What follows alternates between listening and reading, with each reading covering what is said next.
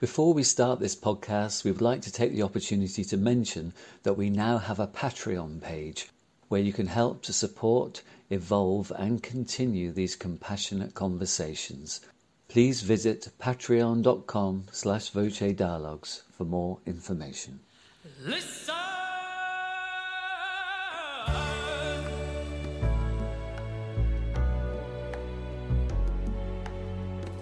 Welcome everyone to the Voce Dialogues, Voices of Compassionate Evolution.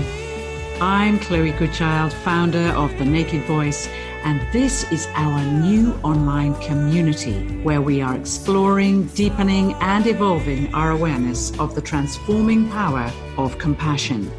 Enjoy these new dialogues with a wide range of artists, musicians, writers and philosophers, social entrepreneurs and sacred activists.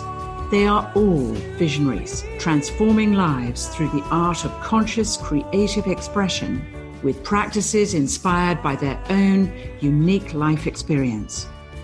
The Voce Dialogues are dedicated to the compassionate evolution of life on Earth. Well, hello everyone, and welcome to another Voce Dialogues. It's my great pleasure to be with Jenny Roditi. Hello, Jenny. Hello, Chloe. We go back a long way, don't we? We do. We were figuring it out. I think it's 90, isn't it? It's quite some time ago, yeah. It's 30 years. Exactly, just both of us beginning our wild journeys with the voice. So it's a great joy for me to be in this conversation with you. Voce Dialogues is delighted to have an exclusive music preview by the composer Jenny Roditi with a track that is soon to be released on all digital streaming platforms. It's called Orb. O-R-B, Orb. Jenny is singing an improvisation in what she describes as a mysterious, unspoken language of the now. Responding to the well-known Bach Prelude No. 1 in C major, played by the renowned concert pianist Cassie Yukawa McBurney. Orb was first created when Jenny and Cassie met in a hotel to celebrate a friend's birthday. Cassie invited Jenny to sing with her over the Bach, playing on the hotel's piano. It was such a positive experience for all present that the two decided to make it a recording. Theatre director Simon McBurney, Cassie's husband, heard several earlier live versions of the piece, and as you will hear after the music, he was prompted to comment on Jenny's singing style, seeing right to the heart of her musical intentions. So before we go further into Jenny's amazing bio, here's the recording of Orb, performed by Jenny Roditi and Cassie Yukawa McBurney.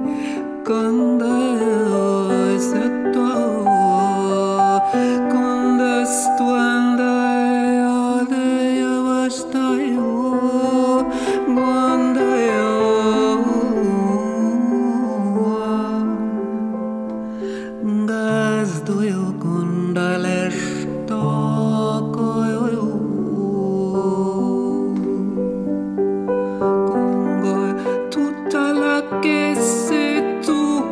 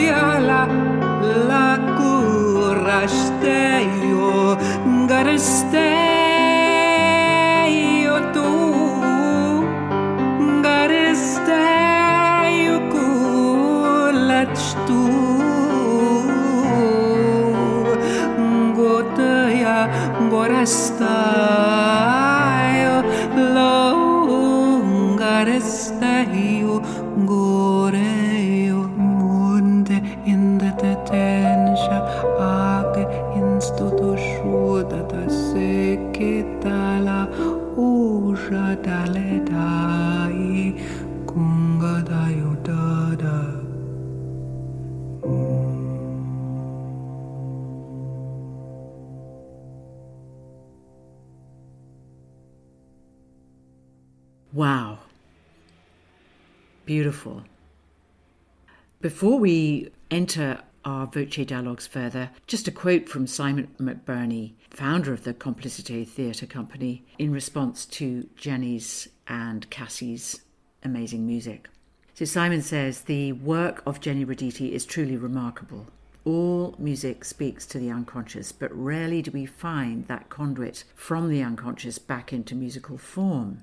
Jenny Roditi employing a sophisticated use of improvisation, a deep understanding of how listening becomes musical expression, and her own innate musicality make vocal work that is at once utterly original and completely timeless. It speaks of what is most ancient in all of us, and simultaneously what is most urgent, present, and new. It is quite simply extraordinary and very, very beautiful. So those of you that don't know Jenny so well, Jenny is a composer in the avant-garde minimalist world and free improvisation influenced styles. And she's recently also become deeply connected to her Sephardic blood roots as a vocal improviser. She feels now that she's really making work that is in a post-style. Her output as a composer includes 2 full-length chamber operas performed by the Lontano Ensemble. The first one's called The Descent of Inanna, about the Mesopotamian goddess Inanna and her descent into the netherworld. The second Lontano commission is Siddhartha, Spirit Child, and that tells of the story of Siddhartha who becomes the Buddha. It's a modern contemporary version of this story and quite compelling. Both operas employ singers from many vocal traditions, not only operatic. In 2012, Jenny founded Vocal Tai Chi, a moving voice between heaven and earth. She offers amazing unclassified voice workshops for creative expression, therapeutic and spiritual healing. In 2015, Jenny founded the Improvisers Choir, and they won the first prize in the non-classical battle of the bands. Jenny also runs the Open Choir. She created the Improvisers Choir, and they recently released their first double EP, Landmass, which is now also a music film version made in collaboration with filmmaker Sarah Posin. Landmass is a spontaneous vocal liturgy for the earth. Perfect timing. Other projects include the Essence Choir, founded in 2017, the Unchoir, which is a choir Jenny started in lockdown, and it works with, amongst other things, Aipera, A-I-P-E-R-A, which is a soulful song storytelling improvisation form to help us get through lockdown. Jenny also is director and singer of the Transpiring Band, and they offer perform shops as opposed to workshops. And you can join the band for about 40 minutes each, and musicians can take their cues from what the participants bring to the session. Very spontaneous music making. Jenny is now currently offering a condensed version of these sessions, and others are invited to join her one-woman band with a lyre and loopers and her voice. I mean, really exciting stuff. At the root of Jenny's work and life is the inspiration of her teachers, her spiritual teachers, of which Root Lama Drupje Kime Rinpoche and other teachers, including Trungpa Rinpoche, Pema Chodron, Jack Cornfield, Tara Brach, Richard Moss, Eckhart Tolle, Deepak Chopra and Wendell Henkel. The Royal Music Association said of the Improvisers Choir after a concert in 2019, Jenny Roditi's vocal improvisation choir was poignantly reaffirming of the power of the individual voice and the difference it can make as part of a collective, not least in the creative practice of collaborative music making, but as a societal allegory. My goodness, well, you and I certainly share a lot in common. And I love this whole notion of music and how it meets and how it impacts social transformation and social change. And as you're aware, this particular dialogue is dedicated to the whole theme of compassion. So I'm really excited to be talking with you about your experience, your embodiment and experience and inspiration of compassion as it's shown up in your life. But first of all, how would you describe compassion? It's such a big word. I think for me it became the sort of the number one word as I got immersed in Tibetan Buddhism from 1985 onwards. Compassion and wisdom, which Chime Rinpoche always talked about as being two wings of a bird, and that the bird could fly if it had both a wing of wisdom and a wing of compassion. And I think I've been learning how to mix those two things so that there's a balance. And, you know, I'm also aware when I was reading Trungpa Rinpoche in the 90s a lot that he spoke about this idiot compassion, which shook me to my foundations when I first read it, you know. But it was wise, you know. There's something about giving and giving and then not having a sense of wisdom about it, or you know, helping and not having a sense of boundaries about it. Those lessons were certainly part of my growing up process. I guess it's interesting, isn't it? Because there is a kind of notion of compassion that is more like a kind of service, or almost has an edge of piety to it, you know, sort of false humility almost, that it can go in that kind of direction, you know, that you can get busy serving others, you know, with a certain kind of entitlement attached to it. But I can hear that that's not what you're speaking of. It's very much of that which is being with another, being with the sufferings of another, perhaps. Well, yes. I don't know if I'm a compassionate person particularly, but my teacher certainly is. And, you know, he would say suffering together. How did Lama Drupje Chime, how did he come into your life? He was a photograph on a mantelpiece. And before he became a real person, I was having a cup of tea with my Tai Chi teacher in Camden Town. Must have been 1984, I think. And I went up to her mantelpiece and I said, who's that? And the rest is history. Wow. And were you able to meet him directly? Yeah. He's actually based in this country. Where's he based? Well, it's kind of secret, but he's got a centre near Saffron Walden called Marper House. Oh my goodness, Jenny. Well, it's just so great to be travelling back through time with you in a very timeless way. I love how your music is described as timeless as well. At once utterly original and completely timeless. I love that. How did music enter your life? Does it go right back to childhood? Did it just suddenly happen? Oh, well, I think it was there from pretty early on. I mean, I was playing piano from about the age of 5, and then a guitar arrived about the age of 8, and I was writing music from the age of 6. Great. And were your parents in any way influential in that? Yeah, I think there was some support and encouragement. My father was in the music business, so you had a record company called Saga Records. So we had a recording studio in the basement of our house in Hampstead. So musicians were coming in and out, and I could hear the sound coming up from the floor below sometimes. So, yeah, there was a piano in the house. Lovely, lovely. Oh, so it's almost like a sort of osmotic receiving of sounds from all kinds of directions. Yeah, I mean, I think it was nice. I could go down into the studio and watch the recording sessions happening. And wow. And so I'm absolutely fascinated. You talk about that you're restoring this connection with your Sephardic blood roots as a vocal improviser. And I'd love to hear you speak more about that. Well, I mean, it's my father's lineage.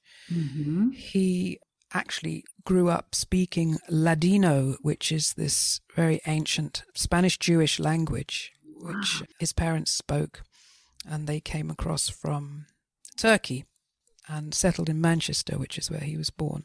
And yes, I mean, I only really felt that I was connecting with that kind of feeling of music in the last 2 or 3 years, really, because I've been more influenced by the Far Eastern, been doing meditation and yoga and working with you and the ragas and Gilles Petit. Gilles Petit, and then the Asian music circuit summer schools for many years. So I was going into that direction as well as, being interested in contemporary classical and other things. But I also had this sort of longing, yearning for something that was a bit more towards the Middle East, more Arabic in feel, and something which has a slightly different quality to it. And it started to appear in the voice. Yeah, more Persian, perhaps. Iraqi. I mean, if I did my DNA the other day, and it's got quite a lot of southern Mediterranean things going right down into East Africa and that sort of thing as well. So, yeah, I think my father had quite a polymathic heritage.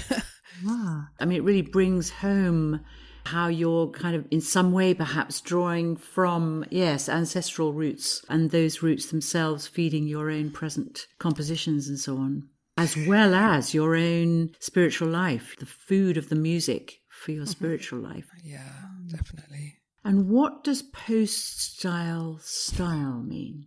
Oh, it's a wonderful little cheeky phrase that the composer John Adams used. I love it. Love his work. Yeah. Yeah. When he's, asked, what style is your music in? He will say, I think I'm writing in post-style now, It's kind of, it's the question that composers dread, is what style is your music in? It's very hard to answer that question, especially these days. Given the kind of multifaceted nature of your own ancestral roots and the directions that you've taken with the voice and with music in this lifetime, it's not surprising that you would require probably no final note on that. You don't want to have to be typecast as any one particular style. Absolutely. And I have a memory of your working on the descent of Inanna in the early 90s. I think that's around about the time that you and I met each other. And I think at the same time I was reading Sylvia Pereira's book on the same incredible myth. But what a courageous choice. Talk about compassion. Well, it's funny, isn't it? Because the woman whose house I was at having tea, where I saw the Tai Chi teacher, where I saw the picture of Rinpoche on her mantelpiece, she is the woman that told me about the myth of Inanna. So she's been a destiny individual in my life. There's no doubt about that. Her name's Linda Hartley. I was searching around for the right narrative. I'd been given the commission, and I was, where do I look? So I was up in Marper House, and I was talking to Linda, and this came up, so. Because the descent of Inanna, you need to take that story as a kind of metaphor and an allegory for our time in terms of the restoration of the feminine, very much as part of the restoration of compassion. Yeah, she's a huge character and sadly overlooked. Yes, absolutely. And what of Siddhartha, the spirit child? Well, that's a modern and an ancient story, because the opera, actually, I originally called it Spirit Child, just that, and then later on I thought I need to put Siddhartha in the title as well so that people can understand the reference. Mm-hmm. And the Spirit Child is a reference to the 11th Panchen Lama, who in 1995 was kidnapped by the Chinese. He was only 5 years old, and he's the sort of head abbot, I suppose it is, of the Tashi Lungpo monastery in India now, because they're living there now, and they've got their monastery there. Mm-hmm. And I saw a documentary about the abduction of this little boy just as I was about to start writing the second opera, and it was absolutely gripping, and the power of the way that they were looking for him using divinations and all sorts of extraordinary ancient practices was enchanting as well. So it took me into the world of that story, coupled with the fact I'd just seen Bertolucci's The Little Buddha, which is an interesting mix of old story myth and modern reincarnations and contemporary examples of little children being reincarnated and stuff. And it all seemed very kind of present that a mainstream filmmaker could make this film about little boys and girls being reincarnated, manifestations of great teachers. And I got just swept up in the whole energy of all those references and things. And I started writing this piece, and the opera is a result of that. It's called Siddhartha Spirit Child, and it is set both in the Chinese prison cell in 1995, as it were, and onwards, and also then in a sort of time capsule back to the life of Siddhartha. So it's the connection between the two through their spiritual lineage that allows the story to unfold of Siddhartha as told through the sort of timeless memories of the young child who's free within the cell of the Chinese, guards. So he's sort of got his own spiritual practices going on, even though he's only a child and inside this prison. Goodness. Yeah. Well, again, I mean, it has repercussions for our time too, for these times. I've just been hearing on the news about, I don't know how many hundreds of thousands of children are being, sent into homeless caravan parks and B&Bs and hotels to protect them from abusive households and so on. It's really quite alarming, isn't it? How much compassion is really so deeply called for in this time, that our society is in this kind of extraordinary cooking pot of transformation, as it always is, of course, with the same themes coming up over and over again. And so to actually be manifesting an opera, a musical theatre piece that is demonstrating the collision between the innocence of childhood and the wisdom of the child within the context of the unconsciousness of our human adult world is really quite something. Really extraordinary. And where was that performed? It was performed at a venue in Hackney called The Ocean. Mm. Is that something we can still see? Is it something that you might perform again that would come back? I'm not sure. I've got aspects of the prelude, well, the whole prelude actually, musically is on YouTube, although I don't have a visual on it except the text. But the rest is unavailable at the moment.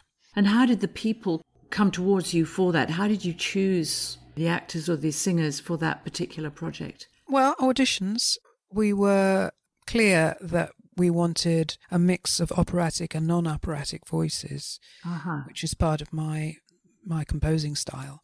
Yes. I had, in fact, sort of already cherry-picked one or two people that I thought were perfect, and then for the rest of the cast, we did auditions, and it's only a small cast. I think it was 8 singers. Well, that makes it even more intense in a way, that intimate too. Yes, I mean, I think it was a chamber opera, so I think there were 13 musicians and 8 singers, so something like that. That's absolutely incredible, Jenny. You didn't stop there. You've been involved in teaching vocal Tai Chi, which I love you describe as a voice unclassified workshop. So you're bringing your understanding or transmitting that. How did you develop that? How did that evolve really for you? Well, it's been a parallel journey with the writing, the composing and the research and the improvising. So doing some teaching work, really, I suppose, and facilitation. And I started off after the course I did with you, and I saw Gilles Petit for a while, and then I ended up with this teacher called Paul Newham, who was just starting voice movement therapy, which was a real leap into the unknown, I would say, for him and for everyone who went on the course. And he was synthesizing his own experiences working with the Roy Hart Theatre. Oh, wow, great. Yeah, and with his own drama centre background and his prolific understanding of the voice and his interest in psychology and trying to bring all those things together. And I think he had a partner in dance movement therapy at the time, and so there was a kind of a switch over to the idea that it could be also for the voice, not just for the body. And off began this course, and I was first student to qualify on it, actually. And yeah, then I just started seeing clients, and I did that one-to-one for 13 years or so. It was a hugely rich and important part of my development. And then I began to become aware more and more that I needed to bring myself as an artist more fully into the conversation, as it were, with others in that kind of practice. And I sort of was going through a period of meditation and singing and trying to find out what is the song of meditation that I want to work with. And I was drawing on the raga that I'd been steeped in to some extent from working with Sajan and Rajan Misra. I think they're from northern India, working with the Khyal style of Indian singing, and prior to that with Gilles Petit and with yourself. And so that was all feeding into what is singing and meditation. And then I was just improvising, and a friend of mine said, "Oh, it looks like a form of vocal Tai Chi." And we just went, aha. That's all you can do. That's all you can do. Yeah. I mean, that must be incredibly healing and beneficial for the people that were coming along. Because, I mean, both you and I both know how many people think that they haven't got a voice, when they show up, and then they are sublimely surprised discovering that they actually have an extraordinary voice. Yeah, what I was keen to do was to bring in an element of performance and working with the microphone and backing tracks and making a little bit more of a non-a cappella space and getting into the flow of improvisation. I think that was really what was at the center of what was different, and the emotional work that's inevitable when you're working with voice to some extent, but also the therapeutic work was there, but it was being rebalanced in my mind, right? And my own presence as a singer, yes, and a performer took a little bit of space in the vocal Tai Chi workshop, whereas in the voice movement therapy sessions I was really more white coat and sort of invisible in service of the other person. So I was sort of reframing how I wanted to be in the space and bring what I could bring. I felt I wasn't bringing everything that I had to offer, really. Yeah, because it is a dilemma, isn't it? Or it can be a dilemma. It certainly has been for me at different stages, to sort of move from singing the Mother of God for John Tavener and then being with a group of individuals who are really right at the apparent beginning of their own inquiry into the use of their voices for more than it being an everyday spoken facility. Yeah. Well, I mean, crossing those large gaps between being professional and working in service of others is, yes, we have to be agile with that to some extent. I kind of wanted to be the fullness of Jenny's voice was missing in voice movement therapy. It needed to come out to inspire others. That's what I realized. I actually started vocal Tai Chi as a practice by doing concerts. And then people came up to me and said, I want to do that. How can I learn to sing like that? So, then it became a workshop. It was always going to be Jenny's sort of little micro genre of performance style. Yeah. But then it sort of got sidetracked into being a workshop as well, which wasn't necessarily plan A. Plan A was that this was Jenny taking off her mask and just singing. Brilliant. Yeah. Brilliant. Very, very courageous too. And I mean, but for someone who had actually already composed The Descent of Inanna, you certainly, created the right conditions and context within which and from which to really rise and activate and action your own true, authentic voice. Thank you. Yeah. And then, so the improvisers choir, was that a kind of evolution from that? I think so, yeah. I mean, it's all sort of been like layer upon layer, I guess. Yes. Deeper and deeper into the well, as it were. And yes, after about 3 years of doing vocal Tai Chi, pretty much full time, managing it, it takes a bit of time as well as actually doing it. The Improvisers Choir came out of an idea I had just what I was watching the Club Inigal band, Note Inigal it's called, which is Peter Weigold and Martin Butler's band. And they are doing a kind of improvisational practice called conduction, which is the conductor is improvising with them. So he's conducting them making music, but doesn't know what, they're going to do. So he has a series of signals, and those signals are indicating to the musicians the role that they should play. Like, should they play an accompanying role, or should they step forward as a soloist, or should they bring in some harmony, or should they do some rhythm? So the conductor in conduction is signaling a composition, if you like. So it's kind of a living composition in the moment. Brilliant. Absolutely love that. That's great. Because he is one of our great, great creative modern composers, isn't he, too? Peter Weigold, yes. Yeah. Absolutely. And very inspiring. And I thought, I can do this with voices. And it just came to me in a flash when I was watching him one day. And so I actually went up to him at the end of the concert and I said, I can do this with voices. And he went, yes. I said, but how am I going to find the voices? And he said, audition. And I went, oh yeah, let's do it. And it all happened. I can't think of anything more compassionate than that, to actually activate a context in which a choir is improvising. I just think that's brilliant, because I've seen a couple of your amazing movies of the Improvisers Choir in action. Mm-hmm. It's very impressive. It's very inspiring to watch, because they're very embodied in their own sound. That's how it comes across. And so you really are empowering, or the context, the actual style of expression and so on is very much encouraging a decentralized, co-creative expression where no one's leading, no one's following. And get to that kind of stage of sort of symbiotic connection in that way. Yes, it is a very live wire situation, and yes, co-creative. And I think, yes, as that woman said in that review, societal allegory, which is where your point about how does it connect to society? I sort of felt, whoa, that's a relief that somebody's seen how this choir could represent not only itself, but a way of being. Yes. Beautiful, beautiful. Which takes us back to is it the singing Neanderthals? That whole understanding that we sang before we spoke originally as human beings, which I love. I love that idea. And then also things like the Singing Revolution, the Estonian choir.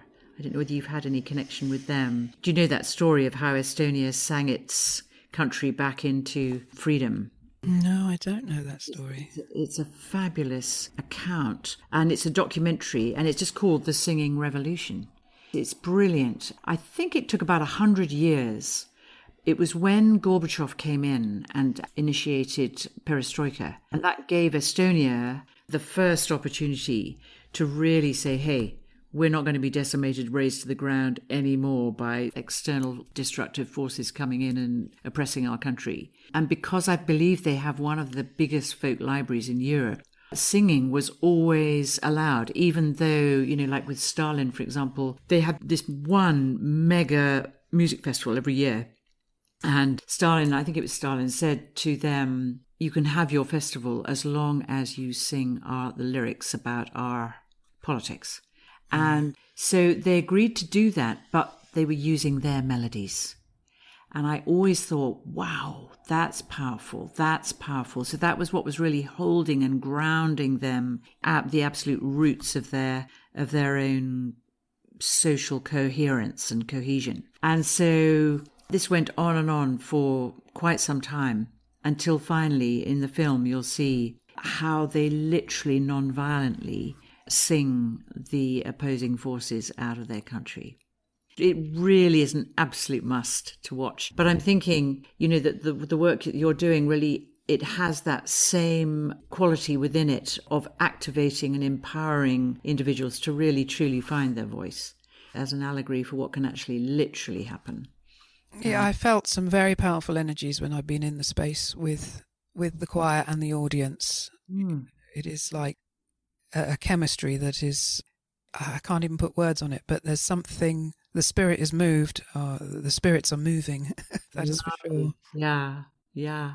Well, Jenny, it's just wonderful to have this conversation with you and to share this work. There's just so much more, because I know that also there's so much more about your relationship with Roy Hart and the Wolfsons and that whole stream of activity, along with the chapter that you've written. Would you like just to complete with something about that? That would be incredible. Okay, yes. I mean, 2019, after I'd done a concert actually with the choir at Peter Weigold's club, there was a woman there called Helen Miners, who is editor of music books, and she invited me to write a chapter for her forthcoming publication with Routledge, which is going to be, I think, in 22 now, and the title of the book is going to be Women in Musical Leadership from the 19th Century to the Present Day. Wow. I've written a chapter for it. You certainly have. Well, I've been lucky enough to read it, and so we must all get that book as soon as it comes out. Say it again. Women in Musical Leadership from the 19th Century to the Present Day. That is really quite something, isn't it? Because you can imagine a lot of people who don't have much knowledge of this going, really? Yeah. Particularly the further back in time you go, and I think it'll be a wonderful archival record. Absolutely, and a kind of backbone and a kind of undercurrent of what part music could possibly play in the compassionate evolution of our culture and of our world. Well, that's part of music's function. Big time.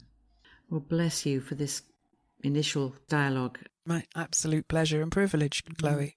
Likewise, an absolute privilege to be in conversation with you about this, and every joy and success with the evolving new projects coming towards you. Every blessing, and thank you so much for your contribution to Women in Musical Leadership. Thank you. God bless. Thank you.